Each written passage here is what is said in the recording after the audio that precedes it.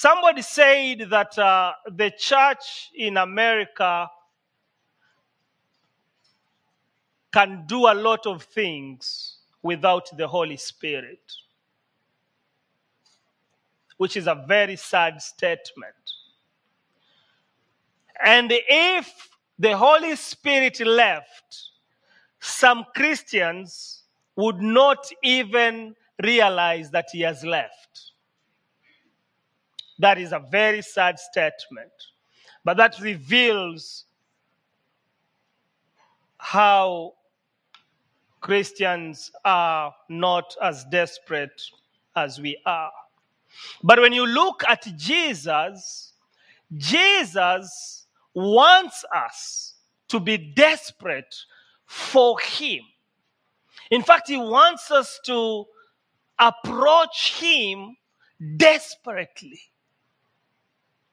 And so the question that I'm asking this morning is, what can we expect when we come to Jesus desperately?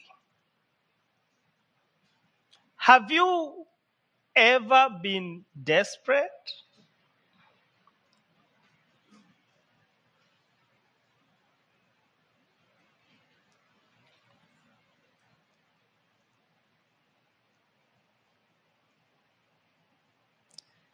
A story is told of a mother who had gone to market basket with her daughter, and the daughter was desperate for a chocolate cookie.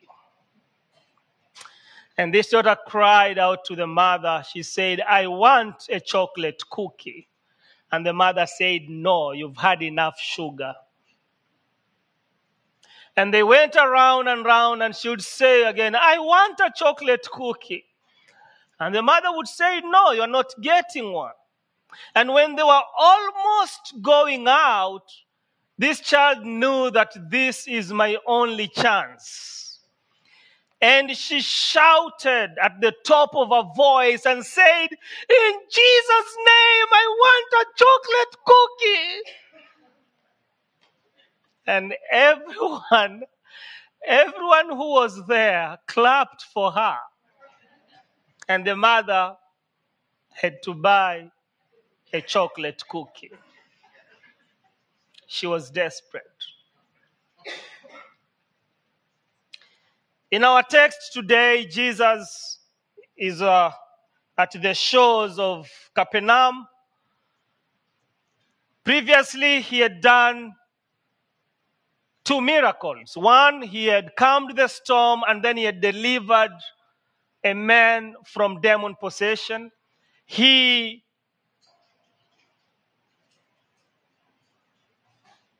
surrounded by people, a crowd, because they know what he did.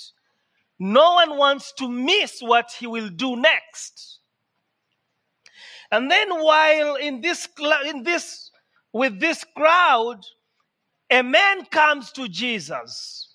He's a synagogue ruler. He's a local pastor. He comes to Christ. He kneels down before him.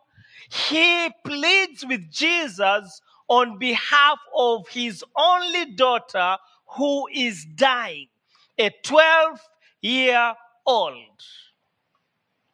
This man, his name is Jairus, is desperate, and he realizes that Jesus is his only and last hope. Even though he's a prominent man, he is known in his community, he is respected. He comes to Jesus begging him to come and heal his daughter. And Jesus agrees with him. And so on his way to Jairus' house, Jesus stops and he asks a question that the disciples think it's a stupid question. He asks, "Who touched me? Who touched me?" And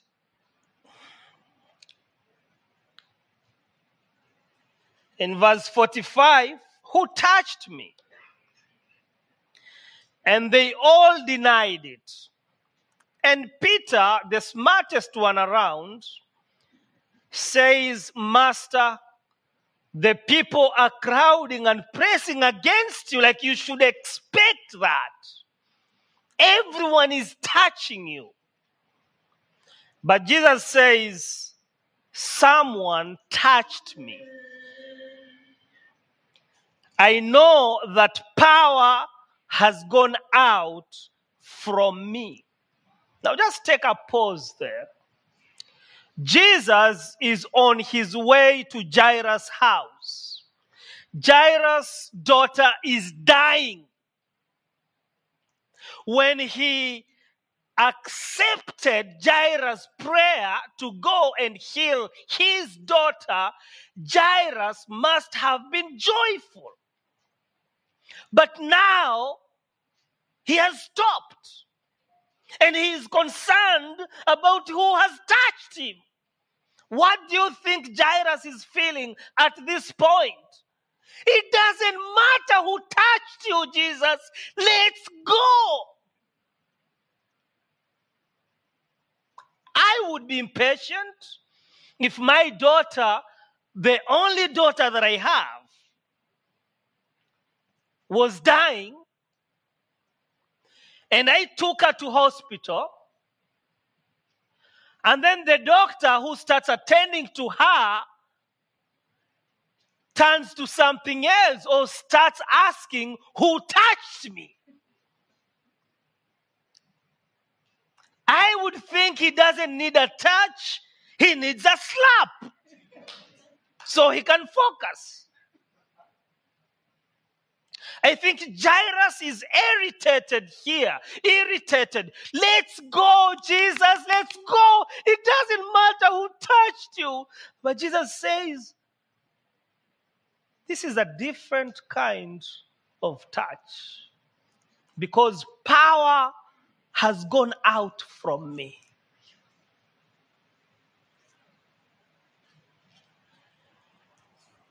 And when he says that, he gets everyone's attention. Then the woman, there was a woman. The woman seeing that she could not go unnoticed, which means this was her intention, came trembling and fell at his feet in the presence of all the people. She told why she had touched him and how she had been instantly healed. Oh, this woman, let me take you back and tell you about her. This woman had been subject to a bleeding condition for 12 years. 12 years. That means for 12 years, she was considered unclean. That means she was not supposed to go to any worship service. Her local church had isolated her. That means she couldn't go to the marketplace. She could not mingle with people because she would make them unclean. So these are 12 years of isolation, 12 years of loneliness, 12 years of pain. She spent all her money looking for a cure.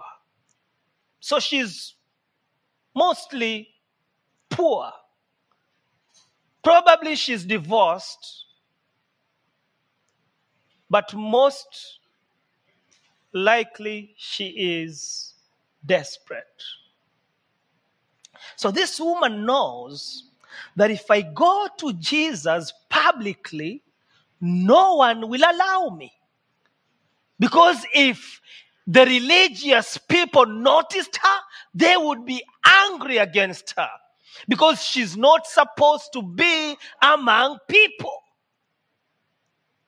She knew that my presence would make everyone unclean, but she's desperate for Jesus. She's so desperate that she comes up with a plan. She says, I am going to go incognito. I'm going to sneak in. And every step she takes, she's only thinking about Jesus. I'm not going to even ask him to heal me. I just want to touch him. That's all I want. I just want to be as close as I can and just touch his garment. This is desperate faith. This is someone that even though she doesn't fully know Jesus, she believes fully about him. This is a last hope. She is at the end of her rope. This woman touches Jesus and Jesus stops. And he says, power has gone from me. And when he calls her out, she realizes he knows. And so she comes out. And when she comes, she came trembling and fell at his feet in verse 47. In the presence of all the people, she told why she had touched him and how she had been instantly healed. Then he said to her, daughter, your faith has healed you. Go in peace. What do you think is happening to Jairus here? I think at first he was impatient, probably irritated, but I think at this point he's encouraged. I think Jesus calls this woman publicly for her own sake, because declaring her healed is declaring her clean. This is a woman that was not accepted. Jesus is accepting her. Now that she's healed, everyone will accept her. She can go to church now. She can go to the marketplace now. She can visit her family and friends. She can attend birthday parties now.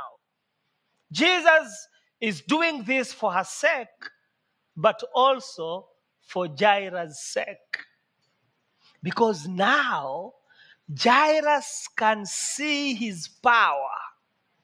You see, Jairus can be encouraged by the testimony of this woman.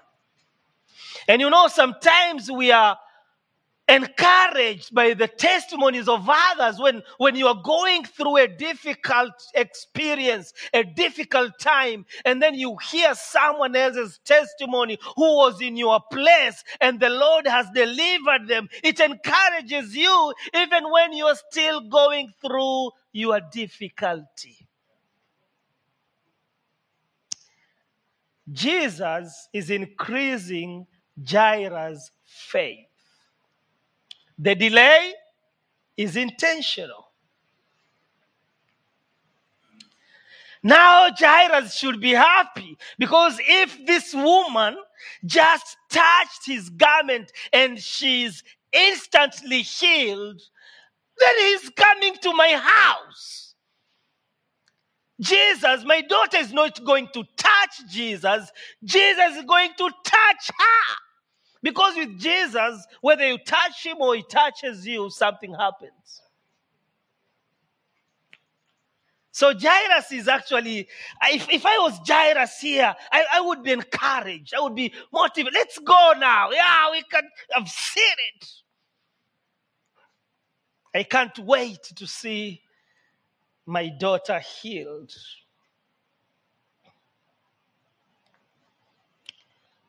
But sadly, while if you look at verse 49, while Jesus was still speaking, someone came from the house of Jairus, the synagogue leader, and said, "Your daughter is dead. Do not bother the teacher anymore."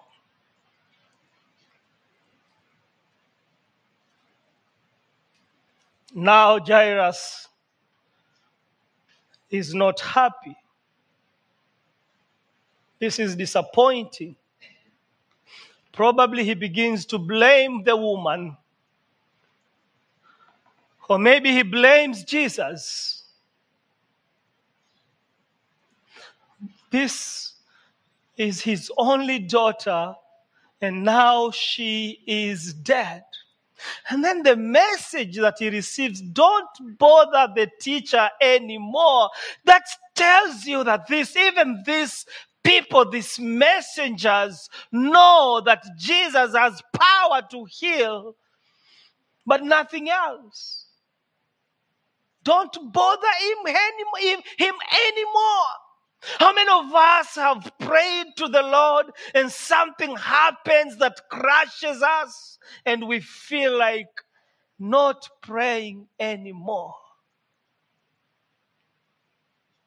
Or you deal with the same problem day in, day out, and it keeps on getting worse, and you feel like that's it. You start scripturalizing it. You start saying, I think this is the thorn in my flesh. Oh, I think this is what the Lord wants me to have.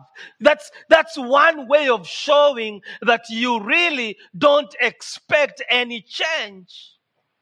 Unless the Lord tells you that He's given you that thorn in your flesh so that He can show His grace, don't call it a thorn in your flesh.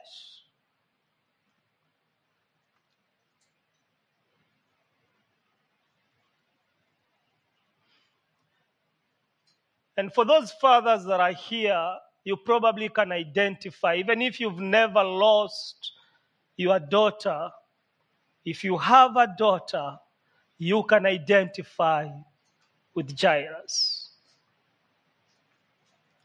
If you have had a loved one die, and you are doing your best to help them get better, you can identify with Jairus. This is a very painful moment for someone that trusts in Jesus.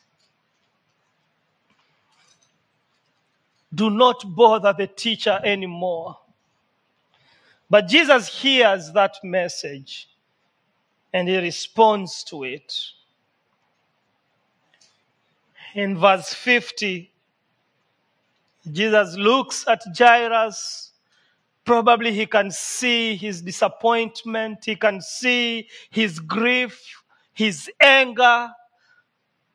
And he says to him, do not be afraid. Just believe. And she will be healed. Do not be afraid. Just believe, and she will be healed. What can we expect when we come to Jesus desperately? I'm glad you asked. We can expect Jesus to be compassionate. When we come to him desperately, we can expect him to be compassionate. Compassion here is not just something that you feel. It's something that you feel and you do something about it. In simple words, compassion is mercy in action. No one came to Jesus desperately and went unnoticed. No one in the scripture. There was a blind man called Bartimaeus. He heard that Jesus was passing by, and Bartimaeus called out to Jesus. The crowd tried to silence him, and the Bible says he shouted even louder, and Jesus heard his voice, and then he sent people to call on him, to bring him to him. Bartimaeus was desperate. And when he came to Jesus, Jesus asked him, "What do you want me to do for you?" And he said, "I want to see." And Jesus told him, "Go, your faith has made you well." When Jesus was crucified, he was between two thieves who first began mocking him, and then one of them turned around. He was desperate. He realized that it was the end of him. He was at the end of his life, and he knew where he was going. And at that point, he turned to Jesus and he cried out to Jesus and said, "Remember me when you are in paradise." And Jesus had compassion on him, and he said, "Today you will be with me." When we come to Jesus desperately, we can expect him to be compassionate. This woman came to Jesus desperately. She came to Jesus secretly, but still Jesus was compassionate on her. See, Jesus could have said, "How dare you touch me knowing that you are unclean?" Couldn't you think about that? He was a rabbi. He had all the rights to condemn her for doing that. But he was compassionate. He called her publicly and declared her healed. Jairus here has just received the worst news of his life. Jesus is compassionate to him. He tells him, "Do not be afraid. Just believe. Continue believing, and your daughter will be well. She will be restored. She will be healed."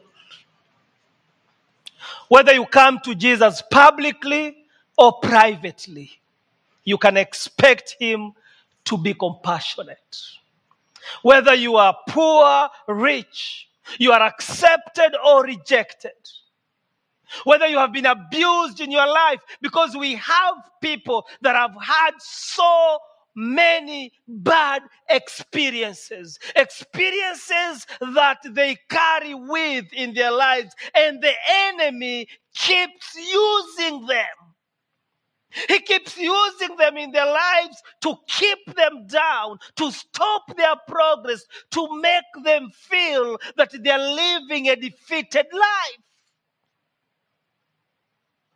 These are people that have come to Christ, and Christ has forgiven them, but they're still tormented by their experiences. We have people that have been told things, and what we've heard from others are tormenting us. In fact, we live in a culture that identifies people with their weaknesses. And Christians are caught up in that. You'll hear a Christian saying, proudly so, I have ADD something. I have PT and S and T. We live in a culture that identifies people with their conditions. And Christians are caught in this. God has forgiven you and healed you, and you will never grow from your experiences until you start growing in the relationship that you have with the Lord. Because the relationship that we have with the Lord gives us a new identity. You are no longer the old you. You are a new creation.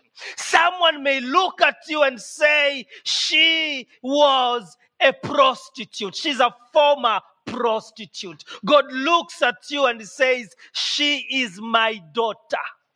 Because you have been washed by the blood of Jesus Christ. You are precious in God's sight. He's given you a new chapter in life, and you will never live that new chapter until you stop reliving the old one. Someone did not hear that. If you keep on reliving your bad experiences, you will never enjoy the relationship you have with the Lord. Reliving those bad experiences gives the enemy a footstool. Identifying with your weakness gives the enemy a footstool. Every time you identify yourself, it's okay to acknowledge your weakness. It's okay to confess your weakness. Do not identify with it. You are not that condition. You are a child of God if you believe in Jesus. He is transforming you. You don't even know yet how you will look like when he's done with you. And that should be your focus. When you look at the mirror, see someone that is loved by God. Loved by God so much that he sent his son to die on the cross and shed his blood for you. See that person. Look at yourself and thank God instead of building a nest in your bad experiences. We have people who are suffering from rejection. You've been rejected so many times, such that you identify with it. You know, when you go through a problem for a long time, people start identifying you with the problem. And then you start identifying yourself with the problem. Okay? Like this woman, people would be saying, oh, the woman with blood. The bloody woman. That's the woman. If they're married couples and they have conflicts all the time, they start identifying their marriage with conflicts. You know, this is who we are. We fight, you know. Sometimes it gets better and then we fight again. Even when it gets better, we know that it would happen. So we are always prepared to fight. You think when God looks at my son Wisdom, he sees a cerebral palsy child who is disabled in almost everything? No. God looks at him through the eyes of Jesus Christ, and he sees his creation beautiful in his sight, precious in his eyes, valued like anyone else. In Christ, my friend, we are precious. We are loved.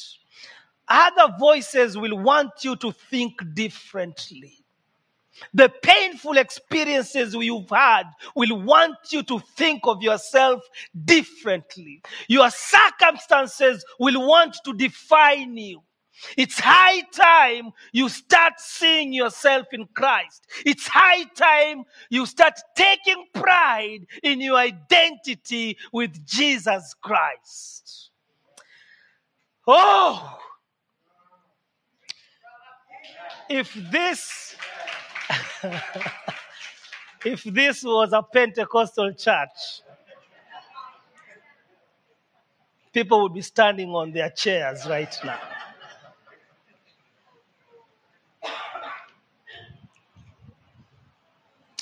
Whoever came with the phrase frozen chosen knew what he was talking about.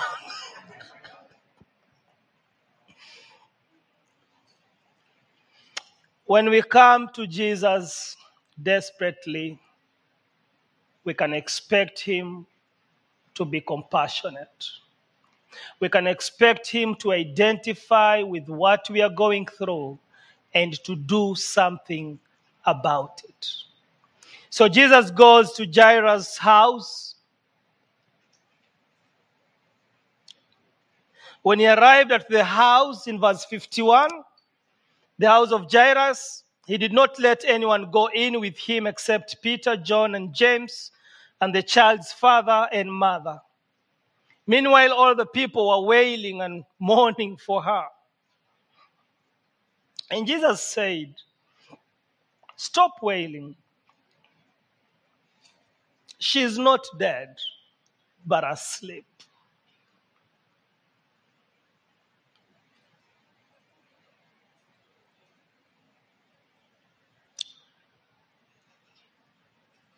And they laughed at him, knowing that she was dead. In other words, they think they know better. Here is Jesus Christ, the way, the truth, and the life. And he says, she's not dead, she's asleep.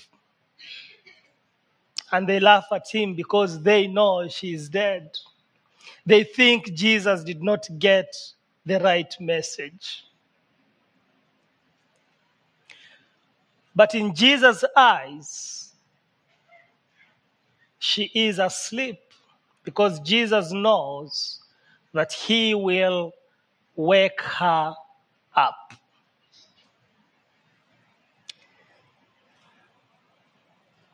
But Jesus took her by the hand to prove it to them and said, "My child, get up." Her spirit returned, and at once she stood up. Then Jesus told them to give her something to eat. Her parents were astonished, but he ordered them not to tell anyone what had happened. Again, Jesus comes to this house that is grieving, this family that has just lost a loved one. And again, he shows his compassion. He raises their daughter. Jairus' joy is restored. Jairus' understanding of Jesus reaches a new high. He is not only able to heal, he is able to raise someone from the dead.